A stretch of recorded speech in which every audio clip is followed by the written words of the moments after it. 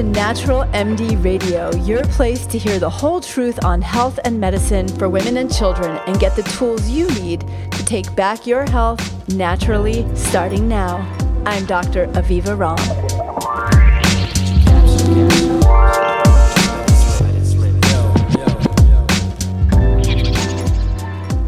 Hi, this is Dr. Aviva Ram with Natural MD Radio, bringing you episode 124, COVID-19, Pregnancy and Breastfeeding, What We Know is Reassuring.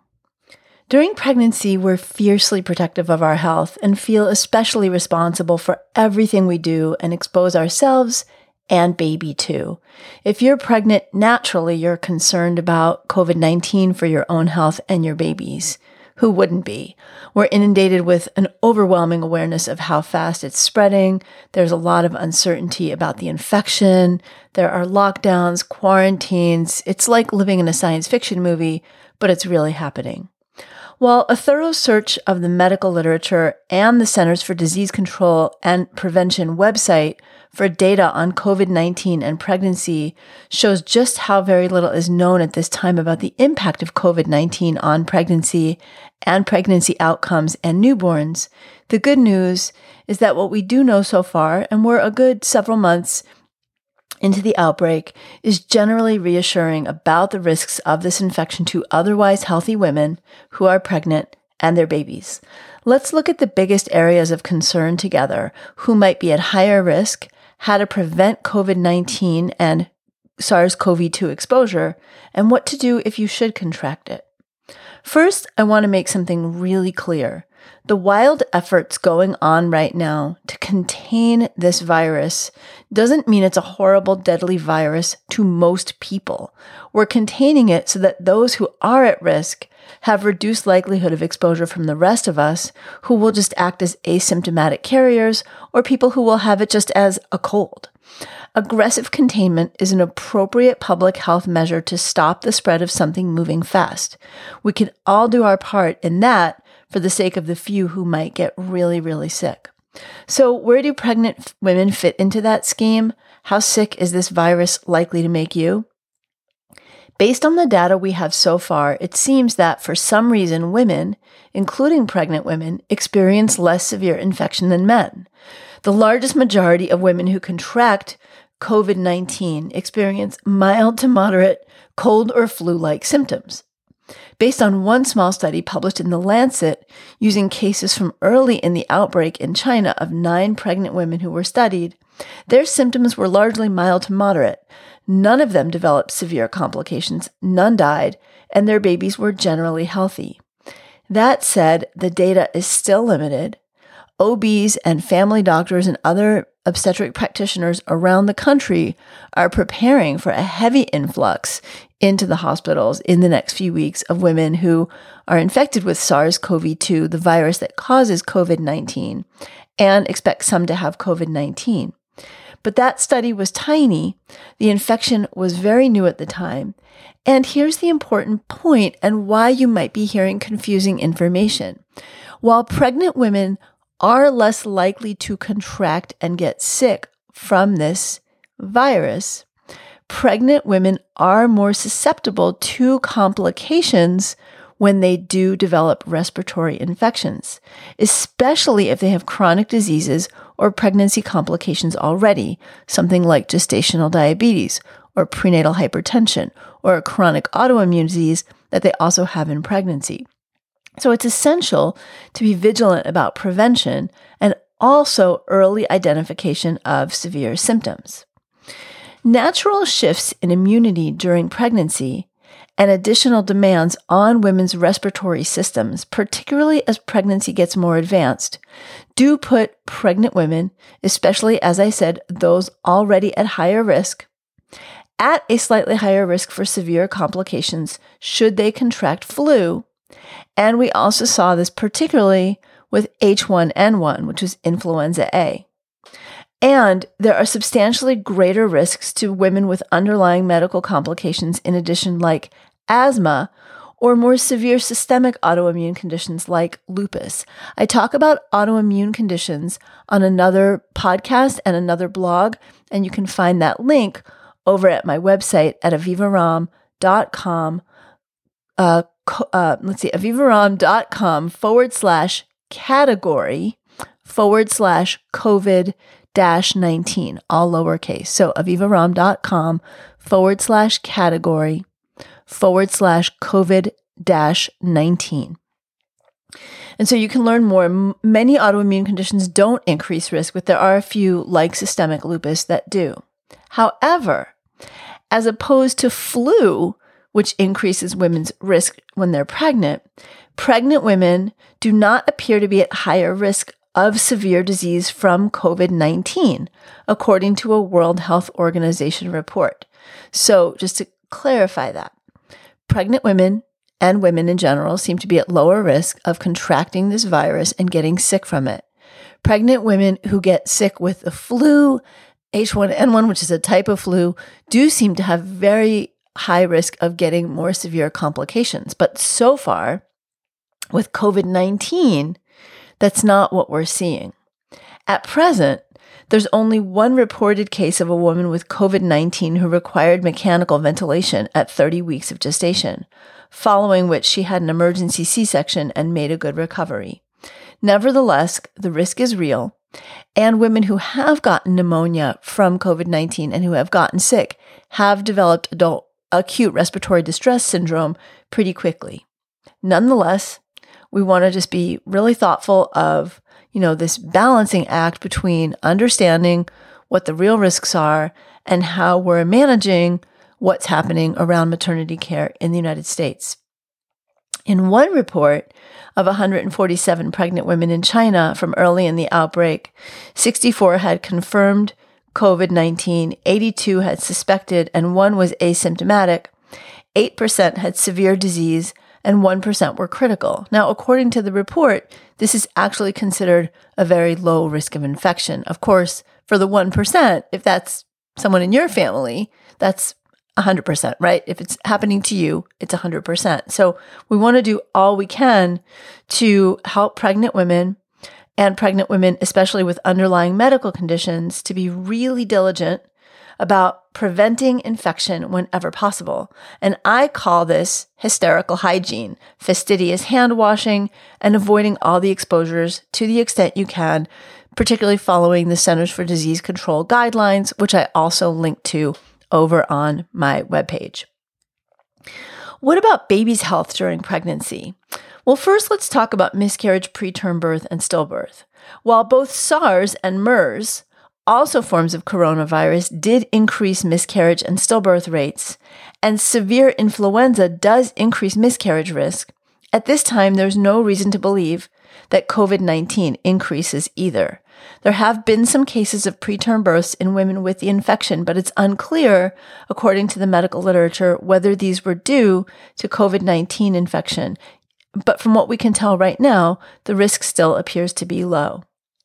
Fever in mom and risk to baby, of course, is one of the major concerns that pregnant women might have, but also obstetricians and family doctors and midwives might have, due to associations that have been made with maternal fever and increased risks of birth defects in the baby, particularly neural tube and cardiac defects. However, the concern itself between the fever association and birth defects is actually a little bit more controversial than definitive, with conflicting data from a number of different studies. For example, a 2014 meta-analysis of 46 studies found that fever during the first trimester may be associated with cleft lip or palate, neural tube defects, or heart defects. But some of the studies included in that review had insufficient evidence to confirm the association. The CDC reported an increased likelihood of neural tube defects in babies born to women who have fever in pregnancy, but a 2017 report from another source, based on a study of fever outcomes of 77,344 pregnant women enrolled in Danish national birth cohort studies over 6 years, from 1996 to 2002, where self-reported information on fever during first trimester was available, did not show any association between maternal fever in pregnancy and risk of congenital anomalies. And that's especially interesting in that study because the greatest risk is thought to be in the first trimester.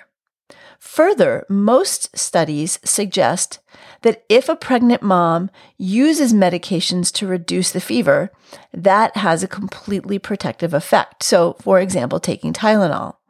And another 2017 study did report an association between fever around the time of conception and an increased risk for neural tube defects in baby, but found that this risk was lessened in mothers who were taking 400 micrograms of folic acid daily, which is a recommendation that if you're trying to conceive is optimal to already be on. Now, of course, 50% of pregnancies are unexpected. So as soon as you do find out that you're pregnant, just make sure to get onto folic acid. If you didn't have a fever at the time of conception, it's very low likelihood that this is going to be a problem for you. And also, even if you did have a fever, we still know that the risks are low.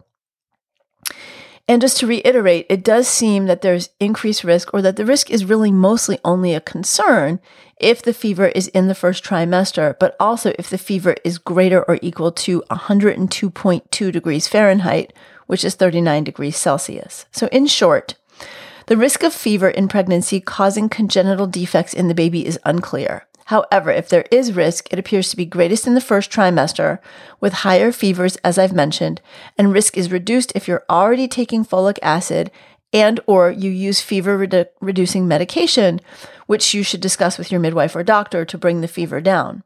While in general, I don't recommend chronic use of Tylenol or long-term use of Tylenol for fevers or frequent use during pregnancy, or even for fevers that are lower than the level that I described, short-term use during flu or for COVID-19 is absolutely recommended.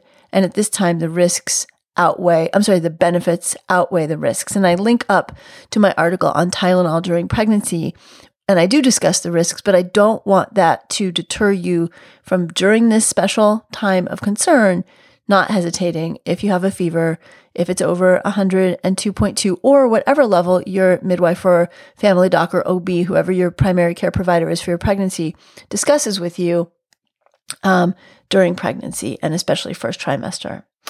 So what about mom to baby transmission during pregnancy?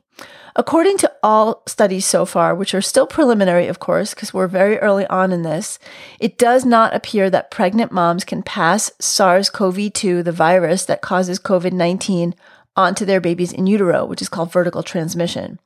Babies born to moms with COVID-19 infection have not tested positive for the virus at birth, and there's been no detectable COVID-19 in the, or now as we call it, SARS-CoV-2, in the amniotic fluid or umbilical cord of those newborns. There's also no evidence that a mother can infect her baby during labor or birth. Further, while babies can and have become infected by COVID-19, which I talk more about in a few minutes when I talk about breastfeeding, one preliminary study suggested that babies are not likely to be severely affected. Some babies might, but most babies won't. For example, none of the 9 babies exposed to COVID-19 in China, as reported in a study published in JAMA, had severe complications nor required intensive care. However, in a different report on 10 babies born to 9 mothers in China, there was one set of twins. That's why there's a number discrepancy. In mothers who had active symptomatic COVID-19 infection, there was a higher rate of respiratory distress and other complications in these babies, including one neonatal death.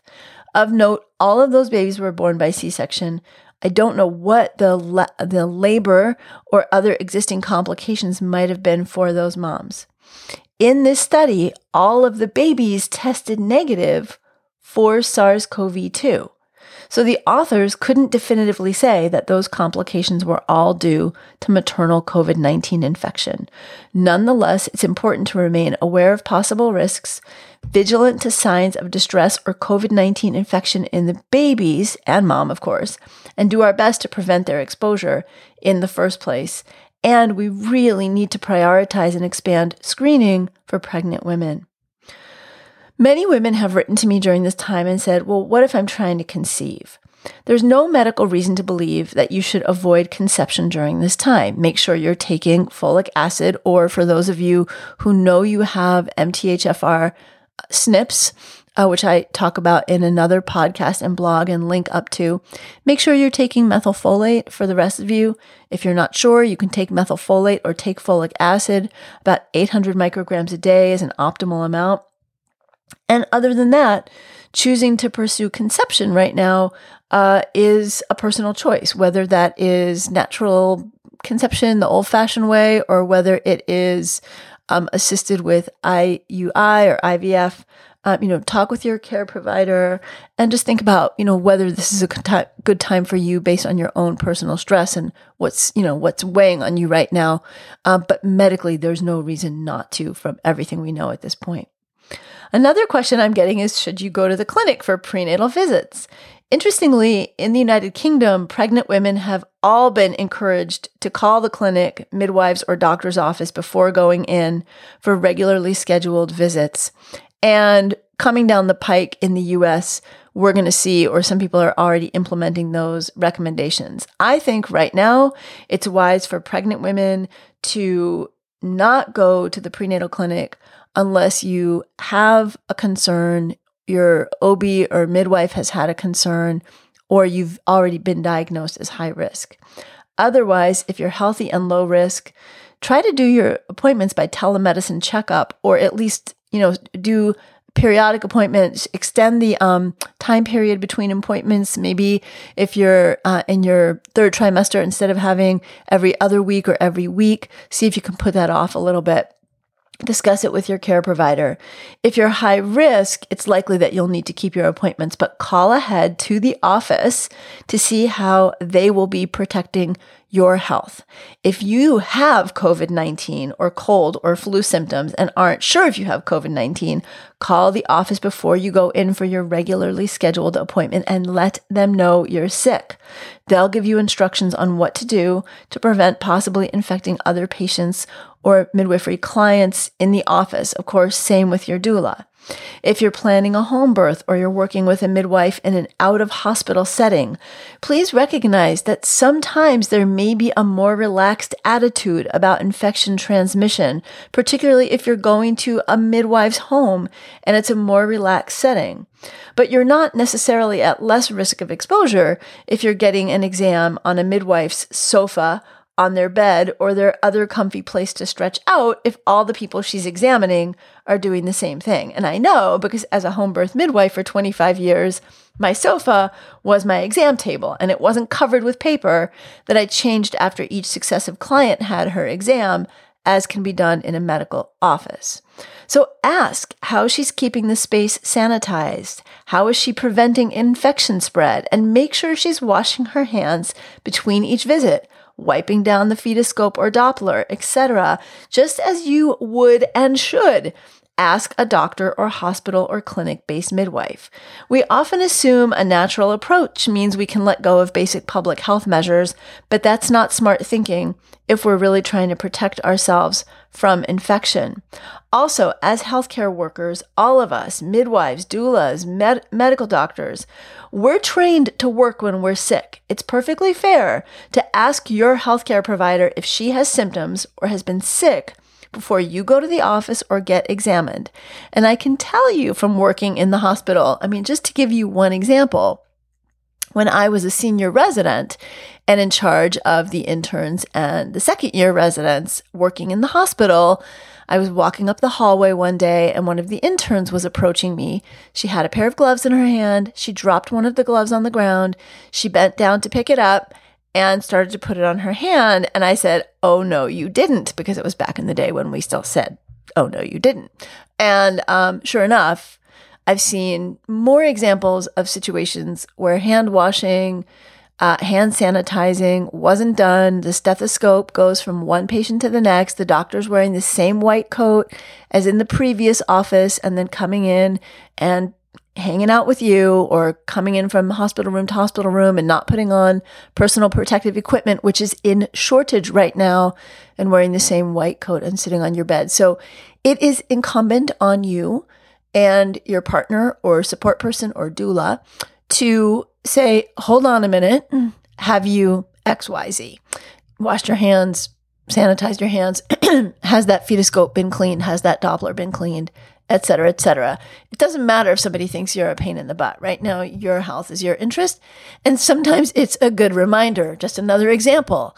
I was in the hospital one day and the baby had been born. I was working there and the baby had been born and I turned my back for a second. The nurse standing behind me sneezed into her hand and then reached out to start to check the cord to see if it had stopped pulsating, because I was waiting for the cord to stop pulsating for the placenta to be delivered. And I caught her in mid-reach. I was like, stop. And she said, what? I said, you just sneezed right into your hand. And she hadn't even noticed that she had done it. So you being a pain in the butt, it shouldn't be your responsibility, but right now, don't hesitate to do it. All right. One concern recently brought to my attention is whether the risk of going to the hospital to birth due to possible exposure to SARS-CoV-2, COVID-19 infection exposure should warrant switching to a home birth. At this point, hospitals are being instructed and are implementing protocols that should protect women in labor and birth, and there's no reason to switch to a home birth at this time just because of that. I will talk in a subsequent article and podcast coming out sometime this week about what to do if you're told that you have to pick between your doula and your partner. This is happening around the country. So I'll come back to that.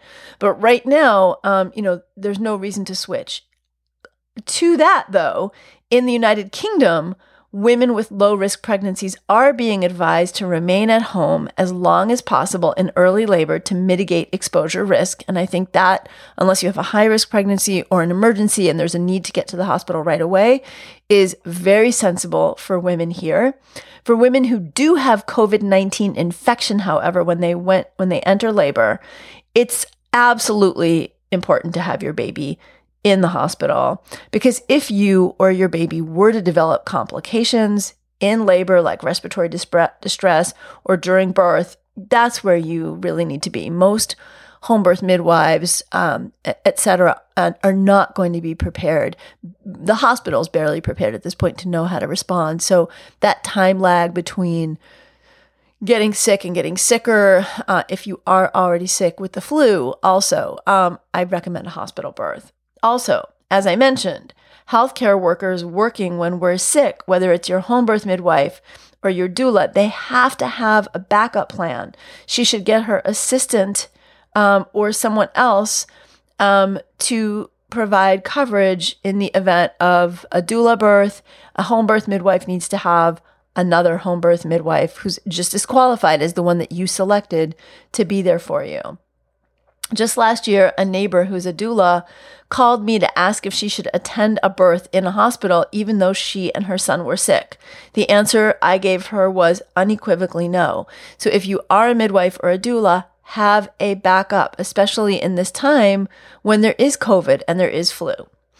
All right, so what about breastfeeding with SARS-CoV-2 infection or COVID-19? Bottom line, with rare exception of severe infection in mom, breastfeeding is absolutely recommended even if the mom has COVID-19.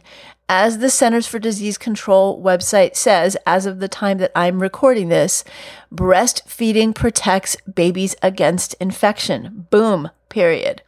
COVID-19 has not been detected in breast milk. Currently, the primary concern is not whether the virus can be transmitted through your breast milk, but rather whether an infected mother can transmit the virus through respiratory droplets during the breastfeeding period.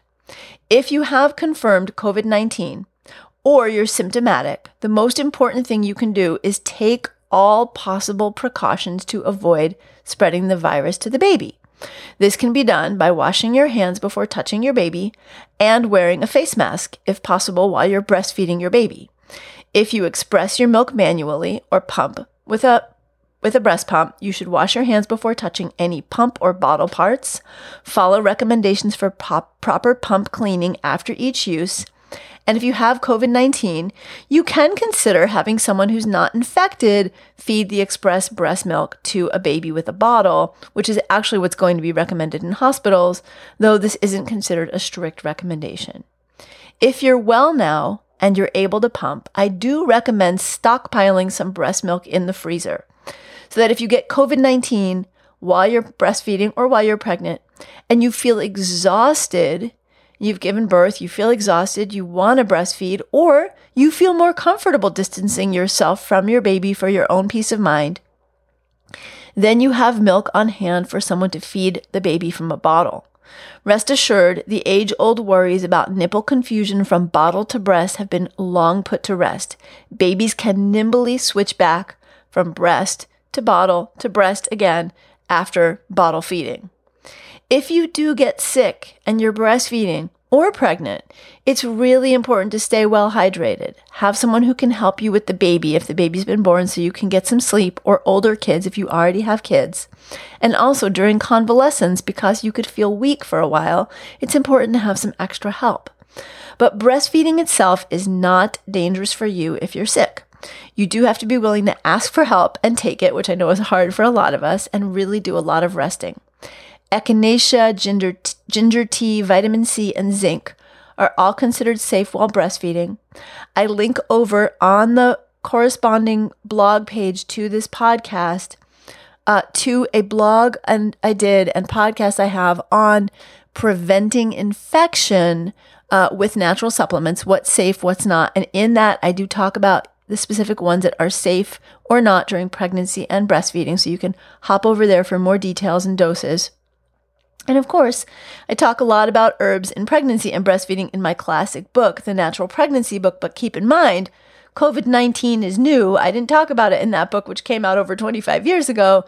And herbs can be supportive in colds and mild flu, but there's not adequate information on what herbs can do for severe infection or complications. And there's no proof that herbs or supplements can help with COVID-19 in those cases. In those cases, go to the hospital, call first, as the protocol recommends, go to the hospital, and that's a time for conventional appropriate treatment. Although, unfortunately, there won't be medical treatment, there'll be supportive treatment because we don't have conventional treatment for COVID-19 yet either. What about travel? Should you avoid it? Right now, there's no evidence that you shouldn't travel or take a baby moon, but the reality is that travel restrictions are going into place all over the country. As of this recording, just yesterday, California shut down something like 3 or 6 counties where they're telling people not to leave their home outside of absolutely necessary reasons. I was speaking yesterday with a woman who asked me some questions about COVID-19 for an interview. They're a military family. Her husband is non-active duty Army. All the Army, apparently, at least according to what she told me, have been asked to not travel and protect themselves from exposure in the event that their services are needed, should they need to be called to active duty for any reason. So my recommendation, frankly, stay home. Go out for necessary things. If you need to get some groceries, if you need to get your mail from the post office like I do because I live rurally. Keep your exposures really minimal. Keep a healthy 3 to 6 foot distance between people. And keep in mind that social isolation is different than social distancing. Social distancing is what we're supposed to be doing now. Social isolation is when you stay at home, you don't talk to anybody, you don't see anybody. That is not healthy for anyone, and it's especially not healthy for pregnant women and moms with new babies. It increases our risk for postpartum depression. So find ways to stay connected. A small posse of people that you're super close to who will be honest with you if they're sick and not come by or have any symptoms, or their kids are sick or have any symptoms, or, stay in touch by FaceTime, Skype, Zoom. You can do a Zoom hangout with your pals. That's what I'm doing, keeping all exposure, getting out and travel to, I'm not traveling at all right now. In fact, I just canceled a trip, but really keep it to a limit. There's so much going on. The other thing is you don't want to end up getting sick somewhere else that's not home and get quarantined there. So that's a whole other risk that can happen, or end up on a lockdown. So stay home, enjoy the rest. do things that you've been wanting to do for a long time. Anything from Marie Kondoing your closet to writing that book you've always wanted to write. If you've got little kids underfoot, I'm going to do another piece on being home. I homeschooled all 4 of my kids, my oldest 2 through to college, and my youngest 2 to 8th and 10th grade, respectively. So I know a thing or two about staying home with kids. And there's so many ways to enjoy this time. It's rare for so many of us to have that time. I know a lot of moms and dads who are, moms and dads who are home with their kids right now, and kind of, leaning into it a little bit if you can do that. And lots and lots of activities you can do. I just spent a week babysitting my grandkids, and we did origami for like 2 hours every day. You don't even have to have origami paper. You can just have white printer paper and cut it into squares. Just like things like that. Baking, being creative, making tents and, hiding in the tents with chairs and sheets. And look, I don't want to encourage people to do a bunch of screen time with their kids. But, when I was pregnant with my 4th baby, I was homeschooling. I had 3 kids, 8 and under at that time. And I didn't have a TV either. I was a hardcore hippie mom, homeschooler, and didn't have a TV. And I had a midwifery client and I needed a nap. Like by afternoon, most days, I wanted an hour, just quiet time to myself. My partner worked full time out of the home, and I had a midwifery client who came over one day. She was just like a riot. This woman was a pistol. And she was, if she hit 5 feet tall, she was this tiny little firecracker, big and pregnant. And she was having her 3rd or 4th baby. And she said to me, and I lived in Atlanta at the time, outside of Atlanta, she had a heavy Southern accent. She said, "Now, Aviva, sometimes in life, you gotta make a choice. Get a TV or kill a kid." And I just burst out laughing. Now, obviously, I'm not recommending any corporal punishment, and none of us are going to kill a kid, but her point was taken, right? Sometimes screen time is fine. And if you need a break, just be thoughtful about what your kids are watching. Give yourself a break. Don't beat yourself over the head about this. Just do it. These are exceptional times. And hey, I'll tell you a really funny story talking about things we expose our kids to. When I was 6 years old, I took a road trip with my mom and my grandmother and my grandfather. We were heading down to Miami, Florida to visit my great-grandmother, who was this Hungarian Jewish woman who I didn't learn until 12 years or more after she died. And I was already studying and practicing herbal medicine that she had been an herbalist, which was really cool. But anyway, she and her 2 sisters, my tantas, went to Florida every winter, and then they came up to New York every summer, and they had an apartment in Williamsburg that they shared together, or they distributed amongst their respective children. So it was winter, and I was on winter holiday from school, so we take this road trip down to Florida, and we get stuck. This is like 1972, I think. We get stuck in a snowstorm south of the border, right? This was a historic event, like one of those things like the New York City blackout. Well, the snowstorm in South Carolina is one of those things you can Google. And so we had to stay in a Holiday Inn for 5 days. They were so under-equipped. It was like we are now, but on a smaller scale, but the state barely had snow plows and salt and all that stuff. So we were holed up in a Holiday Inn for 5 days. Not only us, but there were no rooms for people. They were so overbooked. So people were sleeping with blankets in the lobby, and it was really something. And my mom, who was really good at keeping me occupied and entertaining me, could only find 1 deck of cards left in the Holiday Inn store. It was this giant, oversized blue deck of cards. Like, my hands were too little to hold them. And so I had, like when you're a kid and you're playing cards, you have to put them down beside you. And guess what the cards were? They were naked lady cards. So on a scale of 1 to 10, screen time with appropriate television screening or video games or naked lady cards, hey, I turned out okay. Although I did turn out to be a woman who does women's health. So maybe there was something there. All right, but back to our discussion here. Another big question is, should you get the flu vaccine, or what about DTaP? And I am barely wanting to touch this because I don't want to unleash a firestorm on myself, frankly. But the reality is the risk of contracting flu is still greater than the risk of contracting COVID-19. It has been for months. We've had more flu cases in the United States this season alone than all the COVID cases that have been at least documented in the United States, in the world, cumulatively so far. And before COVID even hit the United States, we had already had more than double the amount of flu deaths that had been recorded at the time. We still have had double the amount of flu deaths. Now, I'm not comparing flu to COVID.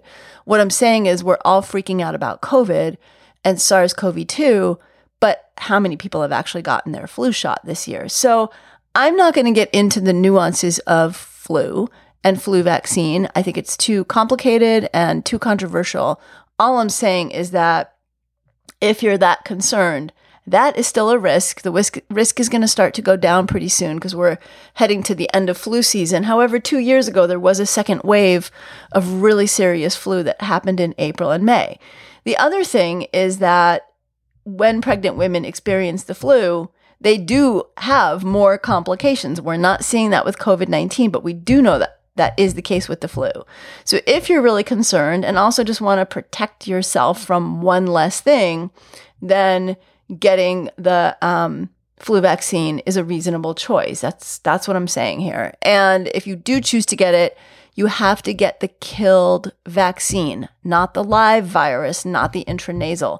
That is contraindicated even medically during pregnancy. And if you do get it, get the killed virus from the single preloaded injection. That's the one that doesn't have the thimerosal. The multivial does. Now, look, the amount is extremely small compared to the amount of stuff we're exposed to in our environment every day, even in our home environment, just from wearing our shoes in our homes and our home indoor air. It's still less. So I want you to not be freaking out about that if you feel like for yourself getting the flu vaccine right now is going to give you peace of mind. That brings me to a rumor going around on the internet that getting the flu vaccine increases the risk of contracting coronavirus. That rumor is based on a 2020 article published in a journal called Vaccine. I can't even attest to the credibility of that journal. I've looked at their masthead. It seems credible. The authors describe a phenomenon called viral interference, which you can only find really in that article and then in the repeat bloggers who are talking about this related to COVID-19. In the article, they say that viral interference happens when receiving the influenza vaccine, and that interference, what it means is that if you get exposed to other respiratory infections, that getting the vaccine could theoretically interfere with your immune system's response to that. But they conclude that receipt of influenza vaccination was not associated with viral interference amongst their population, which was a large number of military. And that while there may be some increase in risk in coronavirus, there was overall protection against respiratory infections. So the people who read the article would actually realize this is not what they're saying. They're not saying that influenza vaccine increases your risk of getting COVID-19 or contracting SARS-CoV-2 virus.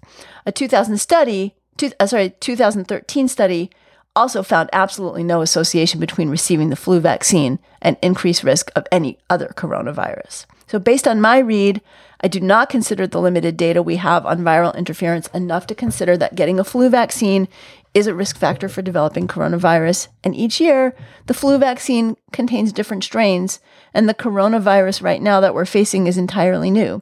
So these studies aren't even really relevant.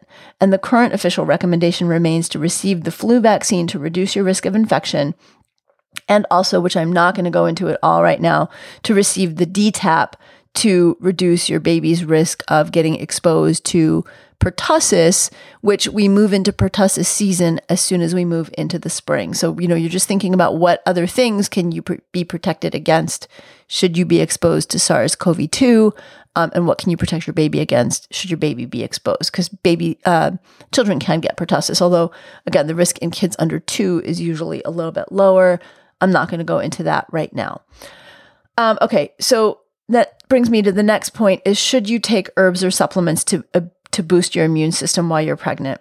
During pregnancy, I always recommend that pregnant women take a prenatal vitamin with ample folic acid. 400 to 800 micrograms is the recommendation. I lean toward the 800 micrograms for my pregnant patients, as well as fish oil for essential fatty acids, because that's important for baby's brain health.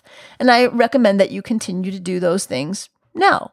While there are no herbs or supplements at this time that are known to prevent or treat COVID-19, the amount of zinc and other nutrients in your prenatal vitamin should provide core nutrients that also support immunity. There's no harm in bumping up to a total of 30 milligrams of zinc daily or up to 2,000 milligrams of vitamin C daily. Loading up on these during pregnancy, however, is not recommended, so don't exceed those doses. Small studies have suggested that taking a daily probiotic could help prevent colds. Of course, that's not the same as COVID-19, and the evidence is weak, but it's not harmful to take a probiotic in pregnancy, and I usually recommend them for other reasons to support and protect the baby's microbiome, which I talk about in other podcasts and blogs that I link up to on my page over at avivaromm.com. You can find it one of two ways, avivaromm.com, category COVID, /category /COVID-19, or just go to my homepage of my website. Right under the picture of me, that big picture at the top, you'll see a place that says you can link to learn more about COVID-19 and my recommendations during this time. That's a full page that includes this podcast and blog, all my other podcasts and blog to date, including how to talk to your child about COVID-19, and the one where I talk about herbs and supplements for prevention. So I do want to say that adequate vitamin D levels, which can safely be achieved by most pregnant women taking 2,000 units of vitamin D3 daily. You want to take D3, and that's a safe dose in pregnancy, may also help support immunity. So if you're going to supplement right now, the three things I recommend: 30 milligrams of zinc daily, 2,000 units of vitamin D3 daily, 2,000 milligrams of vitamin C daily, and that includes all of what's in your prenatal, so check. And then the fish oil and 800 micrograms of folic acid or methylfolate. Herbal medicines like ginger and echinacea are also considered safe during pregnancy, but they shouldn't take the place of medication to reduce fever if you do develop COVID-19 or the flu, and shouldn't take the place of medical care if needed. Teas like chamomile, lemon balm, and ginger can help with aches and pains, as well as some digestive symptoms. And again, for more information, see the article that I linked to in this article corresponding to the podcast that we're doing right now together. All right, finally, what should you do if you think you're infected? First, don't panic. Remember, yours and baby's risks, based on all that we know right now, are low. If you have mild or moderate symptoms of COVID-19, call your primary care provider for your pregnancy, your midwife, your OB-GYN, or your family physician, and let them know. Just like you would anytime, stay at home, rest, stay well hydrated, and take all of the steps you'd take if you had the cold or flu. If you have underlying medical conditions that increase your risk of complications from COVID-19 or any respiratory infection, it's important to work with a medical doctor skilled in higher risk prenatal care. That's like a maternal fetal medicine doctor or high risk OB-GYN. Ask what you should do to mitigate your personal risks and inform him or her right away should you feel unwell or have known or suspected COVID-19 exposure, so you can get instructions on what to do. So for example, if you have asthma and you got the flu, you would possibly increase your medication dose, increase your inhaler use. Talk with your midwife or OB about, or family doc. All of us are people who attend women in pregnancy and birth, what your particular recommendations might be and if there's anything that needs to change. Should you need to be seen by a healthcare provider, call ahead before you go to the office, clinic, or hospital. Let them know you're sick, you're pregnant, and might have COVID-19 so they can direct you immediately to the right place while protecting other pregnant women and staff. If you experience any severe symptoms or complications, seek medical help immediately. Call an ambulance if you need to. Let them know you're sick, pregnant, and have COVID-19 symptoms. Where can you go for updated information on pregnancy and SARS-CoV-2 and COVID-19? The Centers for Disease Control and Prevention page, which I linked to in the blog, is the most reliable source for medical information on COVID-19, pregnancy, and breastfeeding. OB-GYNs, family docs, CNMs, and midwives should all be, direct entry midwives, CPMs should all be staying apprised of recommendations as they evolve. If you're working with an unlicensed birth provider who might not be receiving official recommendations, like I get updates in my inbox, make sure to ask her what resources she's using to keep up to date. You should feel absolutely entitled to ask any care provider what precautions they're taking to prevent infection spreading to you. Again, insist on hand washing and basic hygiene before examining you. And I will keep this article associated with the podcast updated. So I can't realistically easily update the podcast, but I will continue to update the article as information evolves. My overall sense is that in retrospect, most of us are going to look back and breathe a sigh of relief when this is all over. There's a good chance that this virus will become part of our new seasonal virus landscape, so it's important to know about it. Knowledge is power, and now you have in your hands the basic summary of what is known to date on pregnancy, birth, breastfeeding, and COVID. I hope this helps you feel more at ease with tools you can use to support your health and enjoy your pregnancy and birth as fearlessly as possible. And I hope that you will share this with other pregnant women you know, but also your care providers. Stay tuned on my Instagram for when I do updates and add new blogs to this page and new podcasts. We'll be announcing that in stories. Stay well. And, as you settle in, I hope you experience some joyous, loving, restful time with your family, that your families are spared, severe consequences during this time. And I'll keep you posted. You've got me in your corner, really, really pushing other things aside to be a support person during this time. I hope you enjoyed this episode of Natural MD Radio. If you did, please go to avivaromm.com and join the conversation about the show on my blog. And while you're there, be sure to sign up for my newsletter. It's free and it's jam-packed with powerful tips to help you take back your health naturally. That's avivaromm.com. Take care and see you next time.